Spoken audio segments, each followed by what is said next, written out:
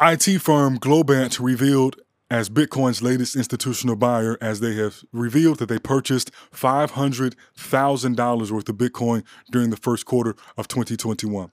Now, this is an $8.6 billion IT firm. I'd never heard of them, but I think it's important to bring these things to people's attention because, once again, what are the odds that right after this massive crash, you have Ray Dalio talk about how he owns Bitcoin and nobody asked him. He just jumped out.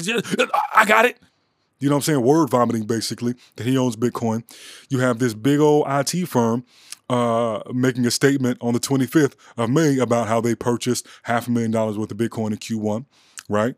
Now, you have people like Goldman Sachs declaring Bitcoin as an asset class. You have PayPal making a pivot. You have Apple putting up a job posting, which they know people look at, right? As they do their research, they put up a job posting about this digital, alternative payments experience. You got Tom Brady talking a damn consensus. What the hell does Tom Brady know about cryptocurrency? Now, what do I know, right? He can know a whole lot. But anyhow, I just think it's very, very interesting that these